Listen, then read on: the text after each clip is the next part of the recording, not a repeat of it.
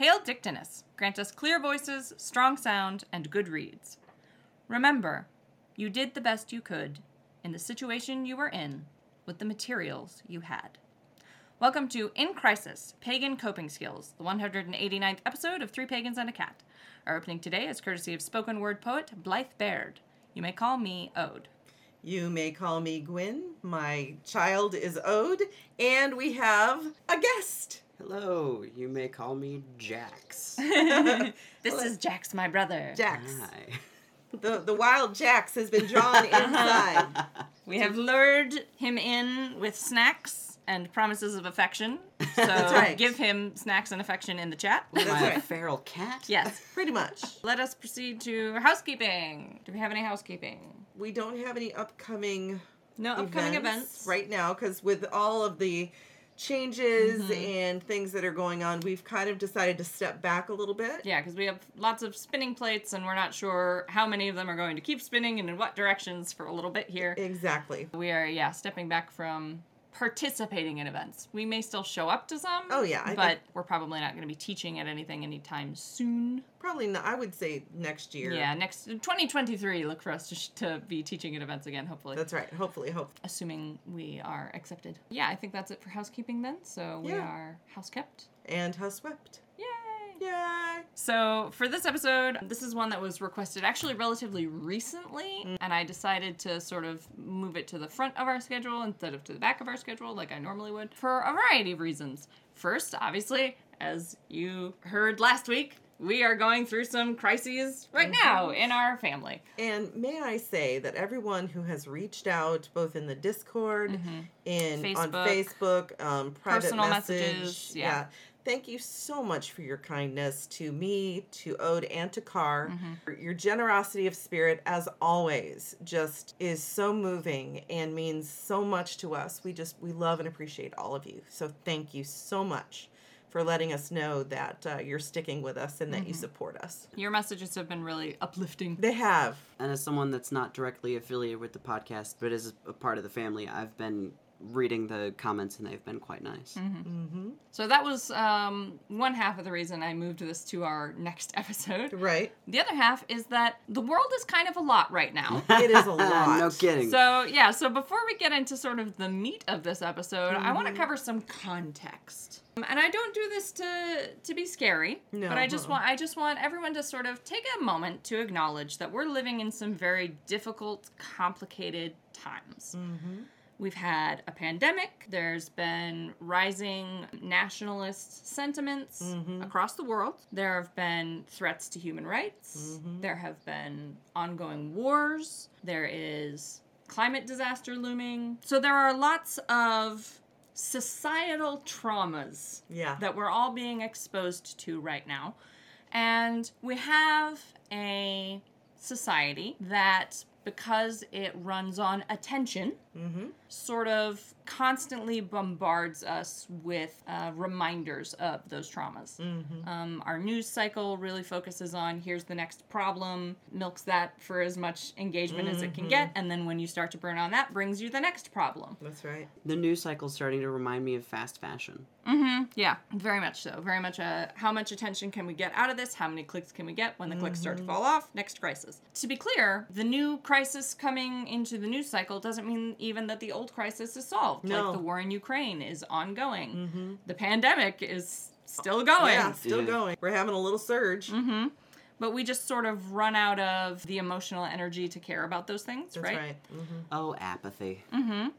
And because there's this sort of constant emotional bombardment that you're undergoing for all these societal traumas, sometimes you add even the tiniest little interpersonal, personal level problem on top of it, and your whole sort of house of cards comes crashing down, right? So first I want to just take this space to acknowledge that everyone's stress is at a higher state than it might normally be. And it has been at a heightened state since 2020. For a very long time. In some cases, Before. for longer than that. In some cases so before. there's a tendency for some people, certainly this is something I myself have struggled with in the past, of expecting ourselves to sort of be able to handle whatever happens in our lives and to sort of shame and denigrate ourselves when we can't for whatever reason. So I think to start this episode, I want everyone to just like take a moment, take a breath to acknowledge that the machine of your body and your mind and your emotions is already running so hot that it's very extremely normal for you to feel stressed and under pressure and like the next needle is gonna collapse the haystack. And the thing is that we have been running at this top speed with all this pressure, especially over the last couple of years with all these incidents worldwide, nationwide, in individuals' lives, that it gets to the point where you're so used to it, you don't know how to operate without that amount of stress. Yeah. Something that I've actually noticed. So I work in a metaphysical store, and our customers are so high-strung that the second they walk into a space that has been like cleansed and cleared, you can see them just go, "Oh man." Yeah, the peace. Just physically relaxing. Yeah, they instantly relax, and they're always like, "Man, this place feels so nice. Holy crap!" And they just don't want to leave. That's another thing that I think is an important part of this conversation. Is a lot of coping isn't about proceeding. Right. It's not about just making yourself fit to move on with your day. It's about actually processing the situation you're going through, like making space for acknowledging that you're dealing with a trauma. Yep. I know this was something that was mentioned a lot in 2020 when the pandemic was sort of still really getting off the ground. There were a lot of psychologists saying, okay, I want everyone to be prepared for the fact that a pandemic is a society-wide trauma.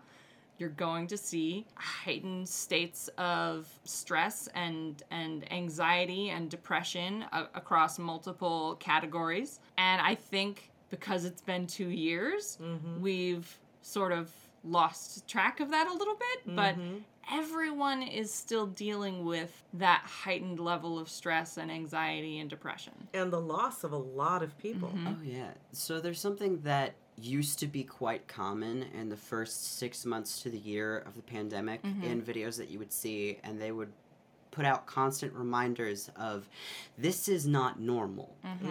And they would remind people consistently. But as the pandemic got longer and longer, and as other situations in the broader world got more and more crazy and intense, those reminders died off because people got distracted and people got stressed. It started to feel normal. And I think we need to pull that back and be like, no, this is not the way the world is always going to be. This is still not normal. Yeah. And I think that tendency to treat it or feel it as if normal, because you're just under that heightened sense of urgency for so long, you become complacent to that need to step back.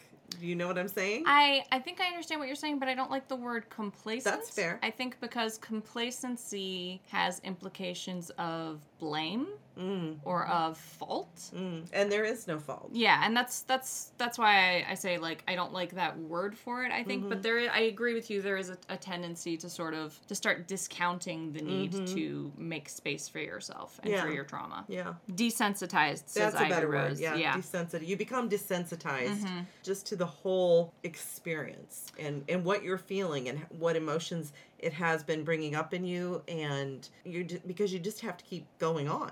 Right. The world keeps happening. Yeah. Around and to you. Yeah. And the other thing I think that we haven't even started to consider or recognize are, because of the heightened level of stress and anxiety and the hormones that churns up. I mean, potentially we could be looking at people with other health concerns besides the pandemic. Right, because extended periods of heightened stress do impact your health. Yeah. They reduce your lifespan. Yeah. Not to add to anybody's stress. No, but we're not trying to be doomsayers, but it is a part of biology. So now that we've gotten through this is how Right. stressful and dramatic things are, now we're going to go through how you deal with it. Yes. Coping skills for surviving global trauma. That's right. Join our Tiger Crystal at Apothecary Teas. This shop produces fragrant, aesthetically beautiful teas that delight all the senses with handcrafted tea blends from white to red to green. This week, Ode recommends Alchemist's Gold, an herbal tea blend with pieces of apple, strawberry, ginger root, rose hips, and turmeric.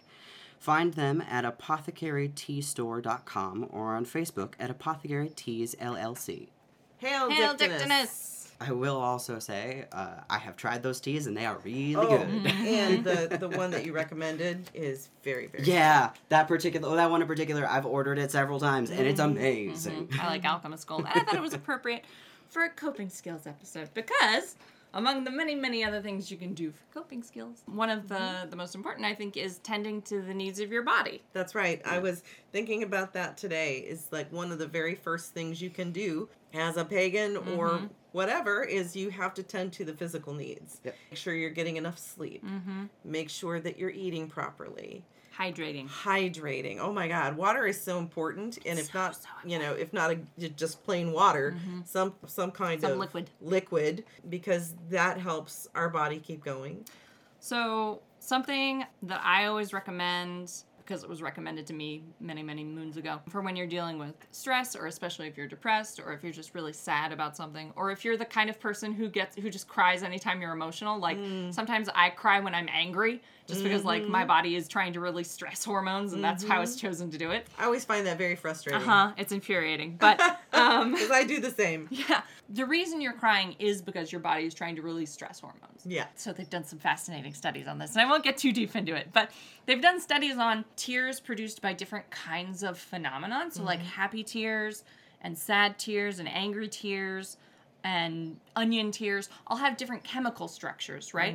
You're crying for different reasons, and so the tears are expressing different chemicals from your body to sort of rebalance your hormones.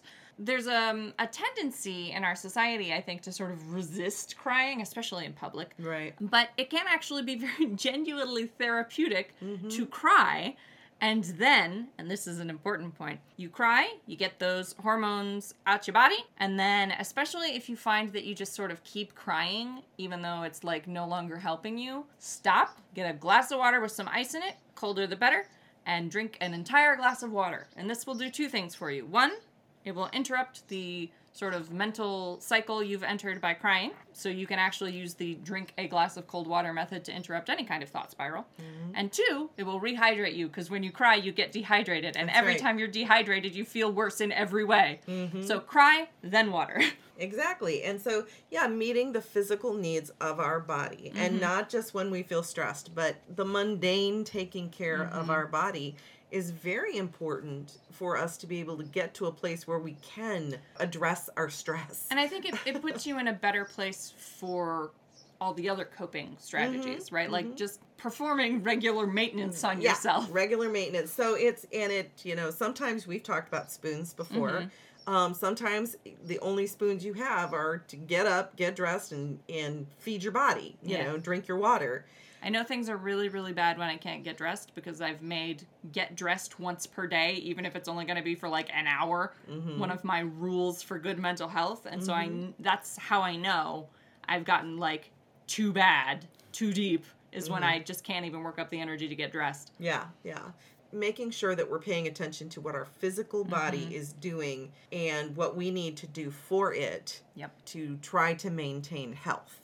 Even just basic health. And this doesn't mean, like, beat yourself up if you can't. Oh, no, absolutely not. Be healthy. There are obviously some choices that are better for you. Like, taking a walk outside is good for you. Eating healthy is good for you. Sure.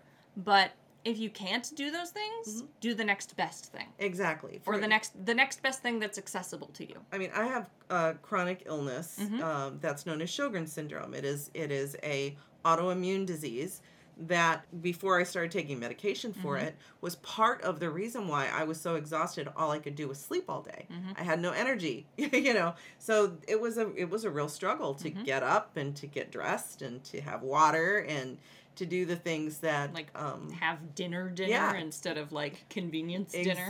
Exactly. So I understand those struggles. Yeah. And for me personally, as someone with insomnia, the thing that I've had to struggle with over the course of my life is that learning that it's okay to sleep when I'm tired as long as I don't have other requirements. Sleeping at night is not a requirement as long as I sleep when I'm tired. Sleep. Yeah, exactly. So when I do exam time, I sleep at random times throughout the day in chunks from 20 minutes to an hour, but I get 6 hours a day, so it works. Right. That everybody's sleep cycle is different. So some people need 6 hours, some people need 8 hours. Some people are sort of naturally nocturnal. That's how I tend to end up if I'm not forced to get up a particular time, is I tend to sleep from 7 a.m. to 3 p.m. Right. But the other thing about insomnia, and this is sort of adding on to a don't beat yourself up if you can't beat it. Exactly. When you have insomnia, trying to force yourself to sleep. Oh God, it's not gonna work. No. Yeah, that's the opposite of helpful. Literally, all I do is stare at the ceiling for 4 hours and then go, "Well, that was useless." Yeah. So it actually isn't. So I have some science for you and for everyone. Always. Trying to force yourself to sleep isn't going to let you actually sleep, especially if you have severe insomnia. But they have done studies that just lying down with your eyes closed, even if you don't sleep, is more rejuvenating than just continuing to go about your day.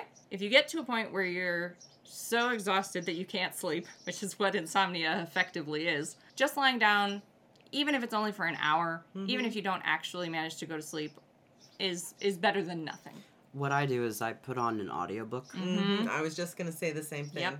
Then your brain is still, allowed to be engaged in doing something, but you're still getting the benefits of just lying there and letting your body recharge. Yeah. Because if you stay awake too long, you start getting what are called micro sleeps, where your brain literally shuts off for 30 seconds to up to 2 or 3 minutes, and your body's just sitting, standing wherever you happened to shut down.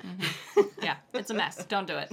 We shouldn't feel guilty. Yeah. If we can't do these, if you can't sleep, if you can't force yourself to make dinner. Yeah, because all we're doing is exacerbating the stress and the problem. The guilt doesn't solve anything. No. And I think part of it is society does put, we have this, you must be doing something, you must be productive, you must pull yourself up by your bootstraps and impossible tasks. And do the impossible tasks. And sometimes it's okay if you can't. I think we do need to give ourselves permission to do the one thing, even if it's just one thing. Just do the thing that's within your grasp. Within your grasp. That will help you. And sometimes starting to do that one thing gives you enough motivation or enough serotonin to do the next thing. To do the next thing, exactly. I did also want to include in the drinking water and take care of your body. Taking care of your body. And that includes, simple things like brushing your teeth even, stuff like that. But getting outside or sitting with a plant, because there is something, there's, I can't remember the name of the book right now, but it's basically called Nature Deficit Disorder. Right. Not an actual psychiatric disorder. Exactly. It is something that people are beginning to see, that when we, are so cut off from, just being with nature for even a short amount of time, just 5 to 10 minutes, that can add to our stress. Also, the going outside thing has much less to do with nature. Honestly, I'm sure, we know tree bathing is good. We did that episode a million years ago. You need sunlight. Yeah. Yep. That's for vitamin D. Your body physically requires stuff you can only get from sunlight. It's not actually just vitamin D. Yeah, it's other stuff too. It's some of sunlight is how you produce serotonin, and from serotonin is how you produce melatonin. So the longer you're in the sunlight during the day is how you get better sleep at night. Yep. I was told by my doctor when my vitamin D was very low that all I needed, if all I could get was 10 minutes of sunlight, then that would be enough. Yeah, so Elle in the chat just said, there was a day I was cranky and felt like I wanted to do something but couldn't figure out what. Wandered the house for half an hour before I just sat in the sun for 15 minutes and felt better. Yeah, imitate a cat. Yep. Find a fucking sunbeam. That was actually one of my favorite things to do Yeah. in my grandmother's house. She had these big bay windows at the front of the house, And the cats would always go there and sunbathe. And I also liked to go lie in the sun. And I think it's the combination of the heat and the light and just that energy of the sun. And just take 10 minutes just to stop and sit in that sunlight and breathe. And I still say, if you can do it outside where you can, like, unless you're like in a city where you can't get fresh air or it's winter or whatever, you know, just get that 10 minutes of sunshine. That will do a world of good. Elle says, we are houseplants with emotions. Need water, need sun, need dirt sometimes. Yeah, exactly. Yep.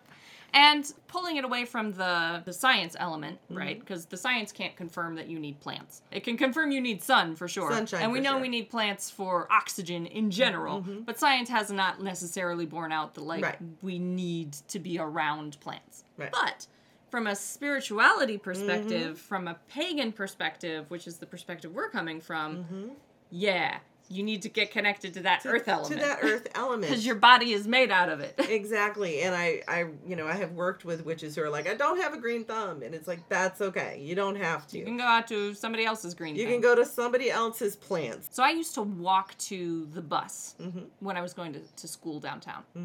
I would walk to the bus, and then I would walk from the bus stop to school, and I would pass all these, like little trees that were just on the side of the road. You can get amazing energy from those trees. Yeah, I had just great experiences just walking by those trees and paying attention to them in the middle of downtown. Yeah, there are opportunities everywhere to connect with nature, to connect with earth, benefit that spiritual relationship that we have with the earth as pagans, as witches, as magical persons. Yeah, I think every city I've lived in, I've been able to find at least like Some a kind of green stretch of space. sidewalk where I can find some trees. Like when I lived in North Hollywood, when I would walk to school and just like pass through suburban neighborhoods specifically because they had a bunch of greenery and trees, and they would have orange trees that's like suspended over the sidewalk, and no one can go through that many oranges, so no one will complain if you take an orange off a tree that's over a sidewalk. They smell wonderful. They do smell wonderful. Lemon trees as well. Yeah. You can also just walk past your neighbors' yards and admire their flowers. Yes. As you're walking along, just absorb the beauty. Yes. Admire your neighbor's landscaping. They'll probably appreciate it because they put a lot of work into it. Exactly. Really don't trespass into No, somebody's yard don't or trust. whatever. But Look from the sidewalk, Yeah. from a respectful distance. And it does, at least for me, it does kind of automatically just help me to breathe and to decompress a little and to connect. Like you were saying, when you walk past the trees, you just feel that energy. And for me, I can just feel the tension lowering. sometimes I like to just literally go outside into our driveway and stand outside for a minute. Yeah. I don't do anything else. I just go stand outside for a minute. Breathe. Yeah. Experience the wind. We've Yep. talked about that in the Yeah, air. I love the wind. In the air episode. Yeah. Of just experiencing that wind on your skin. Sort of the active energy of being in the world. So this one is a little bit off the wall, but I actually really like to go visit local graveyards. One, they're beautiful. Two, I find them extraordinarily calming. And like whenever I move to a new location, I like to go to my local graveyards and introduce myself to the oldest graves. Just get involved and introduced to the local spirits, and they're just peaceful places to be, man.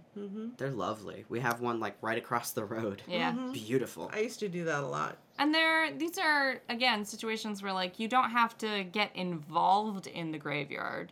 You don't have to, like, be volunteering or something at the graveyard to be like, you're just allowed to be in a graveyard. Yeah. As long as it's during their operational hours, and you're not trespassing when you're not supposed to be there. But, it's absolutely. Yeah, you're allowed to just be there and hang out. And just walk around. It used to actually, like, we've gotten sort of weird about graveyards. It used to be pretty common for people to just go, like, have a picnic in a graveyard. Like, people used to just go do things there. Yeah. So, occasionally, if you bring snacks to a graveyard nowadays, people might give you weird looks, but no one's going to kick you out. Yeah. As long as you're you're not there making a mess. within operating hours, Yeah. which unless there's gates with specifically posted hours, it's usually sunrise to sunset. If you're in a graveyard, most people are thinking you're there to visit a grave. And you are. Just not necessarily anyone you know. Great for coping with all kinds of problems is the classic trifecta of grounding, centering, and shielding. Yep. Yes. Absolutely. I know it's like everybody says it all the time, but taking a moment to ground, center, and shield is just one of the most useful, like, spiritual processes you can perform. And if for some reason, and we do have an episode on grounding and shielding and grounding, centering, and shielding. We have a first steps episode on But if for some reason you feel like you don't have time or you're struggling with those, learning how to do those things, take 5 breaths. Yeah. Just take 5 slow breaths. And that alone will also do a world of good for you. Count to 60. And then you've made it through the next minute. If you have a hard time with the counting, what I tend to do is I count to 10 in as many languages as I can figure out. It engages your brain just a little bit. Other strategies that I have used when dealing with stress or coping with difficult situations. Especially when there's sort of a spike. When there's a spike and there's like all kinds of things are coming at you. Obviously taking the moment to take 5 minutes to close my eyes or to do my dishes and ground, center, and shield, but also just to meditate on one mantra that will help me kind of relax and know that I am okay, that I can move forward in whatever way I need to make it through this particular moment in time. And it does help, I think, to have those sort of pre-prepared, so you're not trying to come up with a mantra on the fly. So do you have one you use? Honestly, a lot of times what I will do, because I am a Hecatean witch, I will just hail Hecate, and I do it very slowly, and it becomes a meditative state for me. I've also learned to do it with the names of other deities, with the earth deity, but also sometimes just a positive statement about myself. Like, I am okay. Right. Or, I am powerful. I actually like to do my mantras a little differently than that. That's fair. And it's because of an article I read that I can't remember where I read it anymore. But people with anxiety don't do well with I am mantras. That's fair. Because they don't believe them. Right. They don't already believe them, and so it just like embeds this thing for their anxiety to pick over. Fair. So what's recommended for people who have anxiety, or for people who are like super analytical like me, who are just going to be like, but I'm not right now. Yeah. Saying it doesn't change anything. What's helpful for those people is instead of I am okay or I am powerful, you do something like I will be okay. I will be powerful, because that sets it into the future as something you can sort of achieve. So, interestingly, I don't actually say my own mantras. I have a video that I found on TikTok of a man, like, singing a mantra. And it's just, like, energy, everything I need I already have, and blah, blah, blah. And it's just to a rhythm, like a snapping rhythm, and it's like I listen to it every few days. Nice. Because I cannot even with mantras. I have a hard time keeping them in my head. I get distracted. Like my brain goes, oh, squirrel, and I like forget my mantra halfway through. So it helps me if I have other people An external mantra. Elle says, in particularly overwhelming moments, I use emotional validating affirmations. Like, it's okay to feel X. Then I go from that feeling to the next to the next, which helps me figure out what I'm feeling and why, and reminds me not to feel guilty for having feelings. That's also very useful. I like that, Elle. And I think part of the reason why I, like, my first go-to is Hail Hecate. Right. You are a devotional pagan. You can use prayers. That was what I wanted to go to next. And for me, that is the beginning of a prayer. To do that mantra it leads me into a state where I am able to talk and pray and work things out in that way. So yeah, absolutely. If you are a devotional pagan or a devotional witch, you absolutely can use prayer in those moments. As a coping skill. And not just in those moments. So something I mentioned a little while ago is that I've changed the way I pray. So I now write my prayers as letters, and I do it sort of in an aesthetically satisfying way. So like it picks up that part of my brain that likes ritual and structure, and it's kind of like a journaling kind of thing, but yet different. It's not really like a journal at all because it is a prayer. Right. So it is directed to someone. Right. It's just a written ritualization of a prayer. Exactly. It's not really a journal at all. I never go over one page. So I write my prayer on one page. It often becomes a poem of some kind. So that's like a form of prayer that's not helpful in the the moment when I'm dealing with an immediate stress, but it's helpful when at like the end of the day I need to decompress from a lot of stress, or I have like an ongoing situation that I just can't seem to get a grip on. That's when I write a prayer to my gods. Do you collect them? Do you burn them? I keep them. So currently I'm keeping them. They're all dated and they have sort of an abstract. So that you know what it's about. Yeah. I haven't decided what I'll do with them, if anything, ever. I may just keep them forever. I don't know. Yeah, I like that idea. I really do. Because journaling is something that is often, recommended for coping skills, working through problems. Yeah, for helping you process things.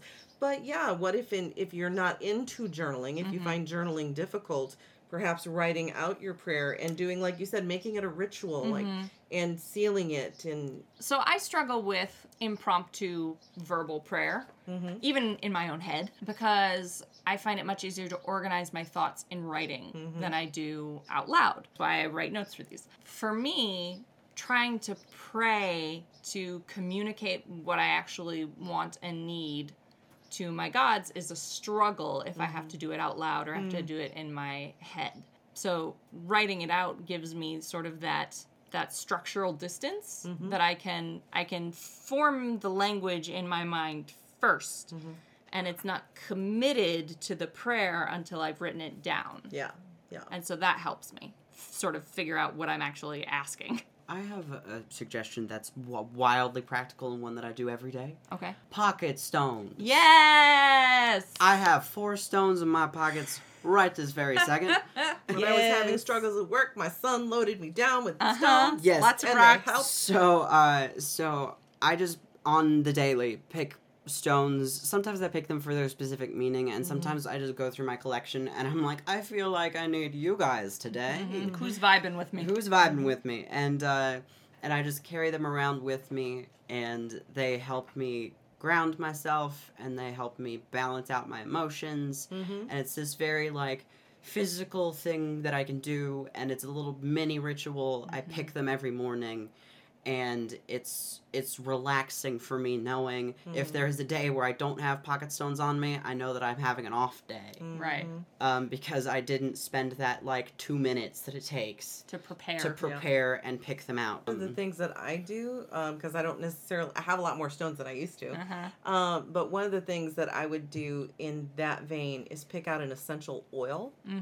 I can either carry with me and apply throughout the day, or in a locket with, the little scent lockets that you can use to remind me of whatever it is I'm needing to be reminded about, that particular plant spirit is assisting me with. I have an emergency for anxiety essential oil that I keep in my bag. Yeah. For if I'm feeling stressed, I'm just like, it's a blend, and I'm just like, definitely way too anxious right now. Do I need my actual anxiety medication, or do I need the less intense essential oil blend? Let's go with the blend for now. Something I want to mention to sort of bridge those two things together, Jackson's pocket stone ritual, your essential oil ritual, is one of the most useful things I find for coping with stress or trauma or ordeals is to create intentional moments or intentional spaces for joy.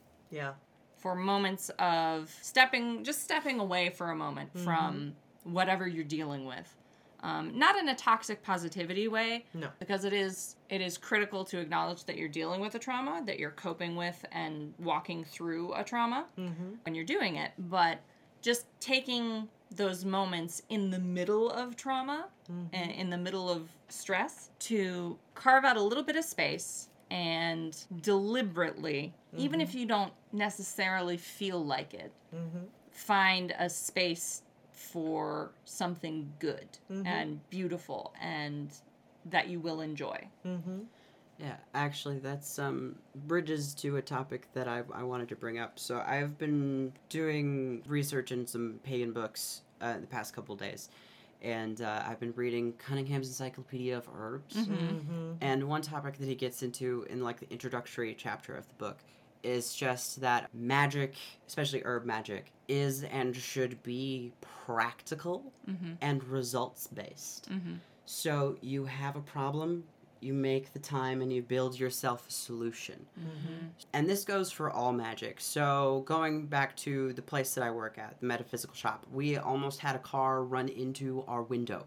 So one of my coworkers was like, all right, I'm making a protection sigil to put in our window to prevent someone from crashing into it. And that immediately went up on our window and has stayed there.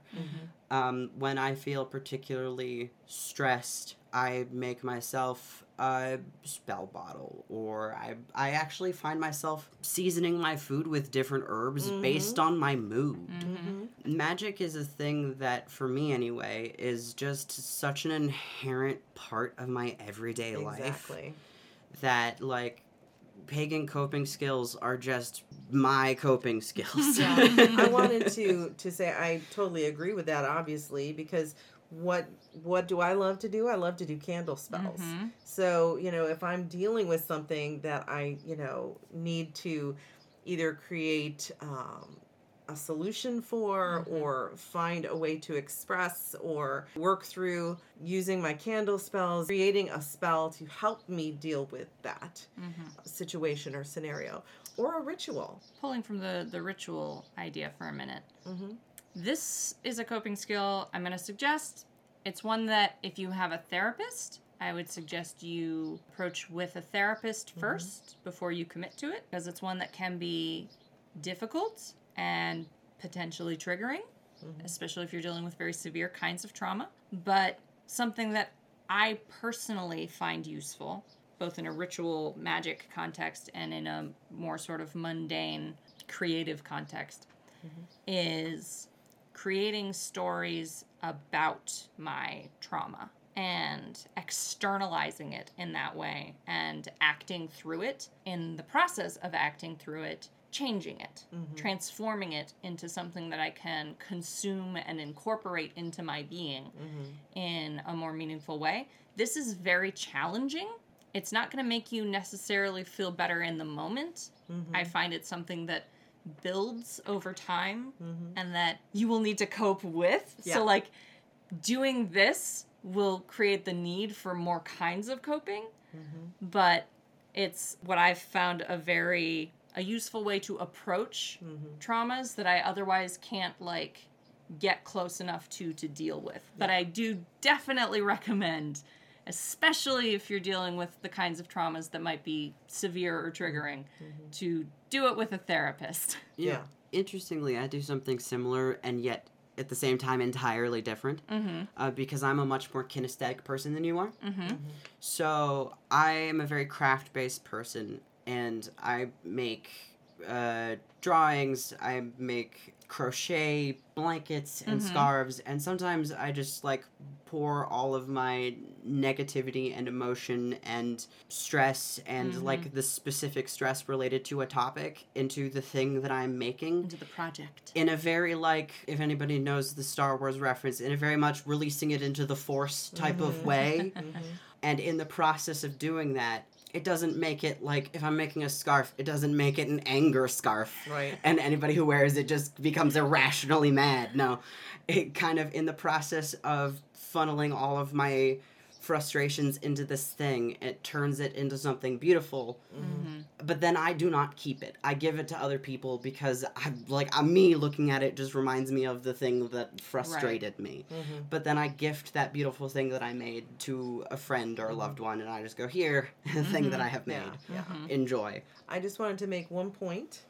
I do think it is also important to remember that these are coping skills for dealing with a situation or an experience or things like that. It doesn't necessarily mean that experience, that situation is going to just miraculously go away. Gosh. You still need to process and deal with the emotions and whatever that situation is. It's just a way of processing. But it is a way of processing. Right. Coping is not about solving your stress. Exactly. It's not about making it go away. It's about helping you be able to deal with it.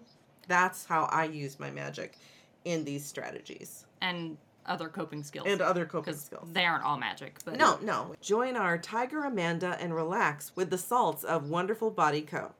These soaks and scrubs, inspired by popular books and characters, are designed to delight multiple senses with fragrant scents and sparkling mica. You can also find rollerball fragrances and hair oils. With dozens of options available, you're sure to find something you like in the wonderful Body Co. collection. This week, Ode is recommending Summer Cream, a hand and body lotion scented with sandalwood, birchwood, rosemary, bergamot, whiskey, and tobacco.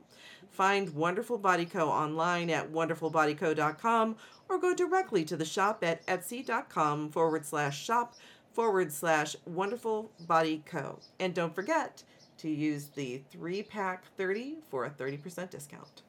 Hail Dictinus! Hail Dictinus! The other thing I definitely do want to make sure we get out there is one of the most important things you can do for coping with trauma or ongoing stress is to seek a licensed therapist. I was going to say the same thing. Obviously, from last week's podcast, it's obvious we've been going through stress and trauma, and it has been a very difficult time for me. And I have used many of the things that we've talked about tonight as coping skills for dealing with all of this emotion and family situation and interpersonal situation that's going on, including ritual, including candle spells, including bathing and cleansing. I wanted to bring up cleansing, but also there are plans to talk to a counselor or a licensed therapist to help me work through the emotions that all of these situations, and it's not just one, it's several situations combined, all kind of hitting at the same time. It's okay to talk to somebody so that you can work through these things with a professional. And a therapist, again, is not going to solve your emotions. No. But they'll give you space for exploring those emotions safely with a professional's assistance. And what therapists, especially in the modern day, in modern therapeutic practice, what they're really good at is teaching you how to build resiliency. Yeah. Therapists are useful even if you don't have a crisis right now, even if you think you're doing fine. It can be useful to go to a therapist just to learn how to be prepared for when you aren't. Exactly. And there, someone has said therapists should be as common as family practice doctors.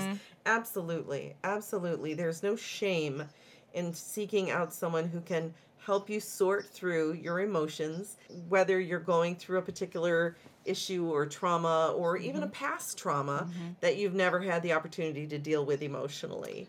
There's all kinds of ways these could benefit you. And never feel bad about going to a therapist without a specific problem, because I have seen many accounts of therapists saying that the, quote, worried well, so people who go to therapists without having, like, severe diagnostic issues or severe traumas to work through, are good for the therapist's mental health.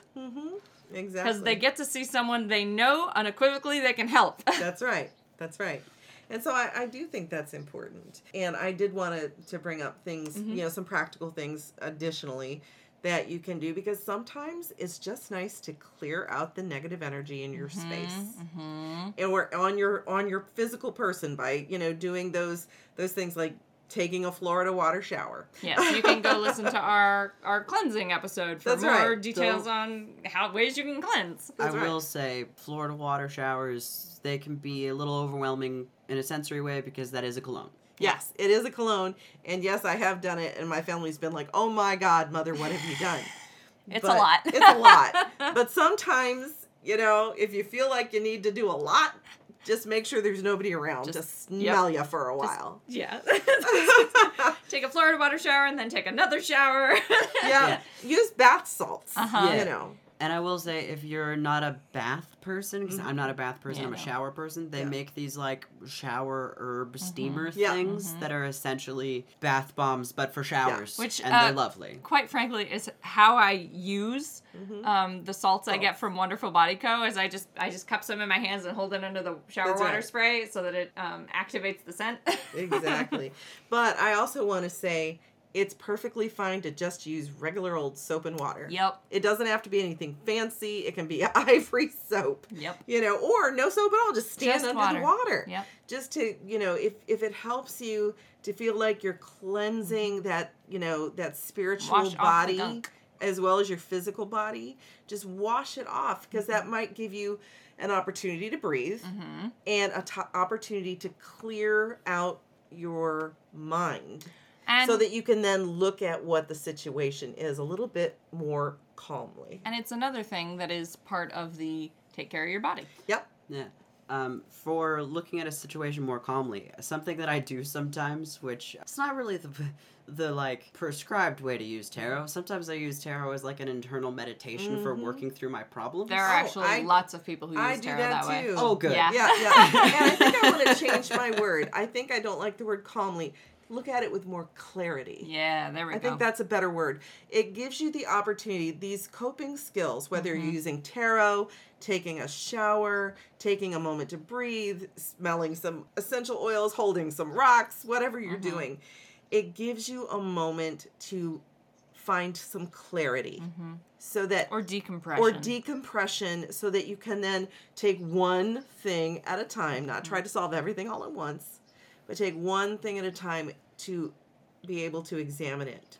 Okay, so something that I do when situations seem super overwhelming, I break them down and write the pieces on sticky notes and post all the pieces on my wall, so I can attack it like a maze or like a mystery, like a murder mystery. I make a murder mystery make a little red string board. I make a little red string board of my own problems, and it works. Yesterday, I was at work and I was out of spoons.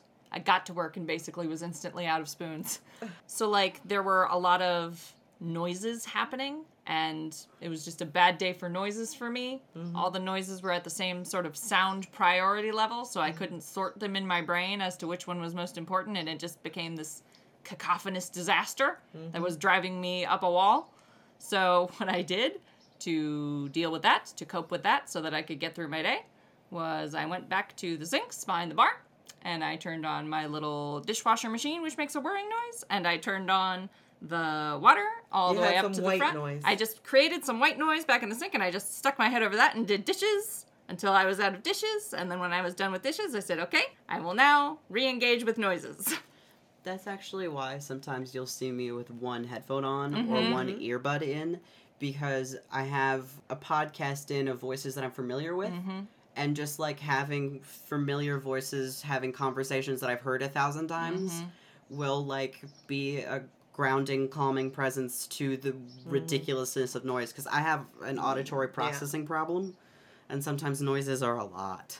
Sometimes everything's a lot. I'd also like to throw out there that, you know, just as we said, go out into the sunshine for 10 minutes and absorb that energy, that because it's healthy for your body. But also go out and connect with the night sky. Whether the moon's there or just the stars or just some clouds. Just some clouds.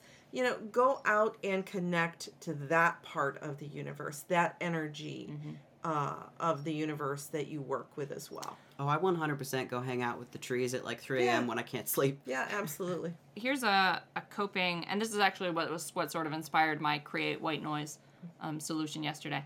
A coping strategy that was taught to me when I was a teenager, when I was dealing with some self-harm impulses. Focus all your senses on one object. This is especially useful if you have something you can carry with you. So like a fidget toy especially would be good for this because they have textures. So you choose an object and you look at it very closely and you assess it for color and size and all of its visual qualities, and then you feel and process all the textures and the shape and all the feeling qualities, and you listen to it and you shake it around and you scrub your hand on it and you see if it makes any interesting noises, and you taste it if you can get away with it, and you smell it, and you engage all of your senses on this one object, and that's a grounding process that it's sort of, because you're engaging with all of your senses one at a time, sort of forces you to step away from whatever spiral you were having, and B, gives you something to like really settle you back into your body again. So that can be useful for people too. I'd like to also add to what Jackson was saying about, you know, you go and you create something, whether it's a drawing or something. A project. Today, I've started for myself a little project. I am creating a new outdoor altar space that I have been wanting to do for a while. Ages and ages. and for ages and ages. Since we moved in here, honestly. Yeah, really. And so, but for my birthday, I got a wind chime that I hung in this particular area that I've been interested in using as an altar space. And that has been kind of inspiring me.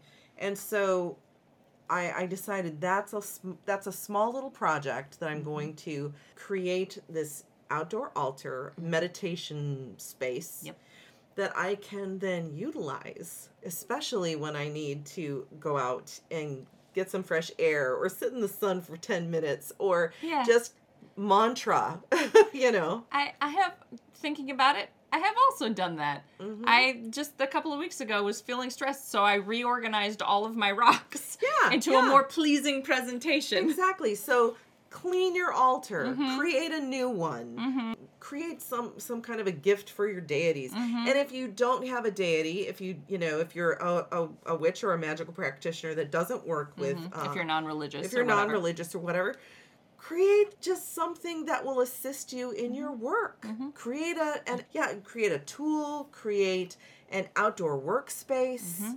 Or an indoor workspace. Doesn't have to be outdoor. Mom's just very outdoor I'm focused. very outdoor focused. Especially today because I got my yard all fixed up. But if you have an apothecary, organize your apothecary. Or make one of those little Altoid altars. Yes. That you can carry with you.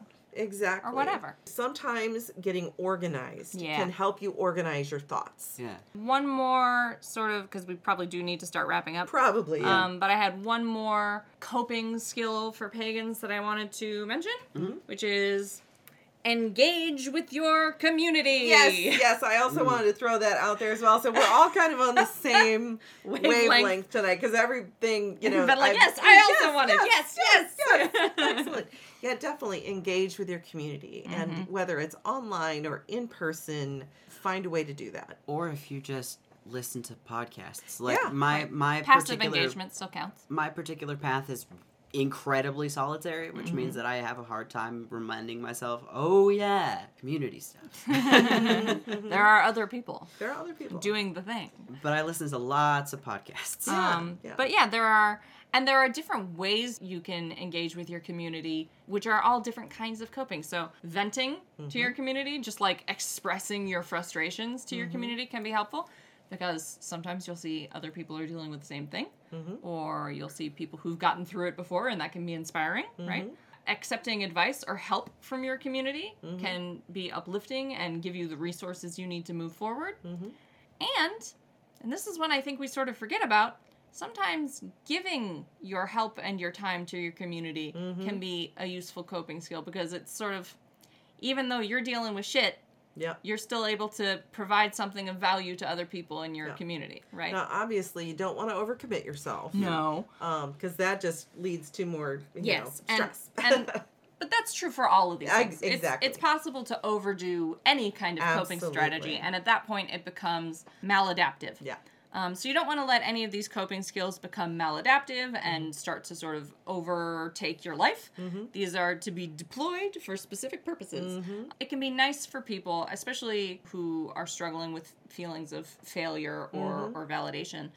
It can be nice to sort of give something to your community and feel like you're still helping and engaging with, sort of put things into perspective, I guess. And it doesn't have to just be like the pagan or the witchcraft community. It can be the LGBTQ community. A sports club you're part of. A sports club. A crafting club. Your neighborhood. Your neighborhood. There's all kinds of, it's whatever you can be engaged in, whether it's through podcasts or through physical participation or online participation or whatever, it can be helpful to engage with others. Especially since I know something that was mentioned when this topic was suggested was that, like, Christians, in particular, have an advantage when it comes to coping with crisis in that they have churches. Yep. They have big structural organizations designed for community engagement and mutual assistance, ideally. Pagan community isn't really structured in quite that way. There are temples here and there. There are metaphysical stores like Jackson's, which is Elements in Kalamazoo. Which is not mine, I just work there. Festivals. Like, we have opportunities to engage in a community together, but they're not as structural as churches. Ivy Rose says, so volunteering to score at a Taekwondo tournament totally counts. It does. Absolutely. Yeah. Absolutely. It can be wherever your interests lie, whatever you're doing in your community. And if you're like me and you're a homebody and it's hard for you to do that, just take one thing and make a step. Want to do something on the solitary side? Just find a thing that you love wholeheartedly, that you find joy in doing, and then just do it. Like, I find an indescribable amount of joy scouring through any city I'm in, hunting for street art and graffiti. Yeah. And I take my phone, or I take my camera, or a GoPro, whatever, and I just hunt it down, and I photograph it, and if there's anybody in the area who can tell me stories about it, even better. Jax is a documentarian, can you tell? And an artiste. But I do it in basically any place I go. And I do believe this is a pagan coping skill, because I feel this energy coming off of these pieces of art. Because cities have life. They have this life and this growth, and there's energy from the artists, and there's all of this wonderful expression. Countercultural art. And and it's absolutely fascinating to be around, and one of the best experiences I've ever had in my life was running through back alleys in the middle of the rain with a camera and running across an absolutely massive wall-spanning mural and just having this feeling of indescribable awe. Nigh unto a religious experience. And that was like, oh no, yeah, this is why I do what I do. And if you have something that you love in that way, go and do it, because it'll bring you joy and happiness, and it'll ground you, and it'll bring you some little bit of peace. I'm going to add one thing. Find reasons or ways to laugh. Yeah. Remember my coping skill that one time? Yeah. I was having a terrible anxiety attack. She had to stay home from work. And that was at a doctor's recommendation, because this was such a horrible place to work. And I was under so much stress that I woke up and came out into the living room, and Gwen was just like in tears.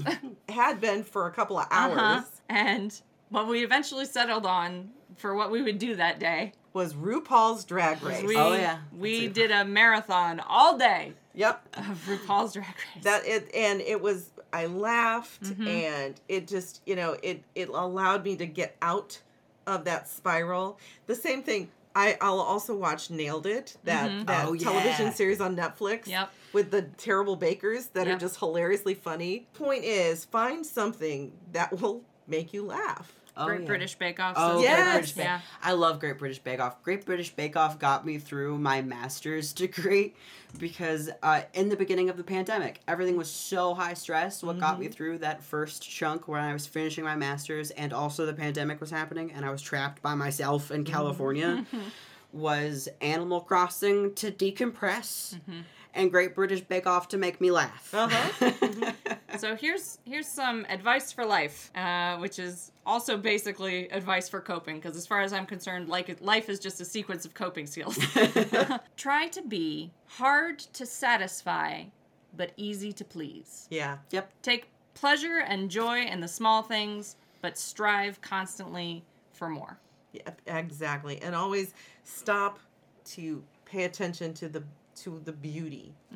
Because sometimes you can get so caught up in what's going on that you don't see the small, beautiful things in your life that are right there in front of you, unless you stop and really look for them. Yep. So we probably ought to wrap this one up, because a lot of what we talk about, is in other episodes. So on cleansing and on grounding center and shielding and all these different things. You can working with deity, working with ancestors, because working with your ancestors can also be great for coping. Candle magic, all rituals, putting together a ritual, prayer. All of these things can be used for setting coping. Sacred spaces. Exactly. All of these things all of the things you can do in your pagan life can help you cope with the rest of life. Yep. It's just a matter of finding which ones spark joy. That's right. That's right. And I want to make a couple of book recommendations. One is called Clearing Spaces. It's by Khi Armand, Khi Armand. It's an older book, so it may be hard to find,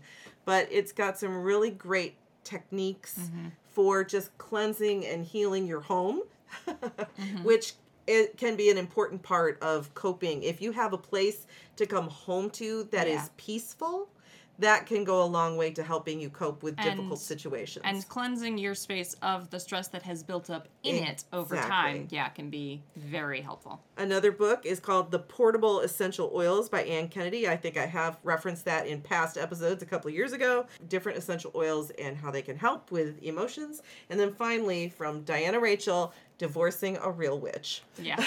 For pagans and the people that used to love them. Even though it's a book about divorce, there's some great information in here on coping with stressful, difficult times. So it can be about any topic. You know, I actually also have 2 book recommendations. Okay.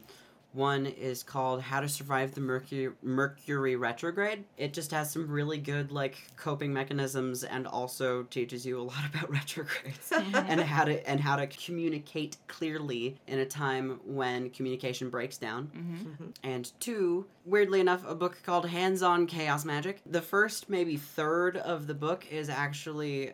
the book itself is like a list of exercises for you to try. The first third of the book is actually, like, exercises that you would probably do with a therapist before you get into the actual, like, chaos magic part.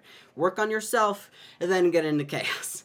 I will also make 2 book recommendations, but they're not pagan books or even academic texts. That's okay. My 2 book recommendations are both fantasy novels.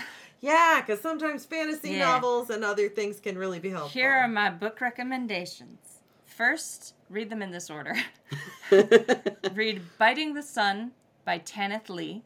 That's one of my all-time favorite books. It was formative to me. I read it very young. It helped me sort of build my identity and my sense of self and how I process the world and identity and relationships with other people. And so I recommend that for everyone. I think it's a very... It can be a confusing book, but it's a very interesting book and it's a very useful book. And then my second book recommendation is a new book to me. I just got it on Audible pretty recently. I love Audible. And listened to it. But it is The Goblin Emperor by Sarah Monet. And this is the kindest and most uplifting book I've ever read in my life. Oh, okay. Everything about this book is just like sinking into a warm bath. It's such a good book. So if you just need a book that will make you feel good about life, The Goblin Emperor by Sarah Monet. And then I'm going to do one more because you got me into this one, The Rivers of London. Yes. The entire series. If you just want something to lose yourself in, just to have a good time listening to, it's the Rivers of London series. I highly recommend it. I think we're done. I think we're done now. We're done. We're done. You can find us on Google if you Google the number 3 and the letters PAAC. Or the number 3 and the words pagans and a cat. Yep. We are on assorted social medias, which we are trying to be better at keeping on top of. Yep. Various things about this podcast will be changing in the coming weeks, including it will get new theme music at some point and logos and such. Yep. Just bear with us as we go through this time of transition. Yes, it's all going to change sort of piecemeal as I get around to it, basically. But other than that, I think that is it for this episode. So we love you. Yes. All of our patrons, our listeners, thank you for sticking with us. You can find us at 3pagansandacat.com. Right. And, we have a Redbubble and a Patreon and a neglected YouTube channel, but you can come and see me at Gwyn of 3 Pagans and a Cat on TikTok. Yes, Gwyn is on TikTok. She also has a blog at Patheos Pagan. The 3 Pagans and a Cat blog, as well as an Instagram, which is Gwyn of 3 Pagans and a Cat. Yes.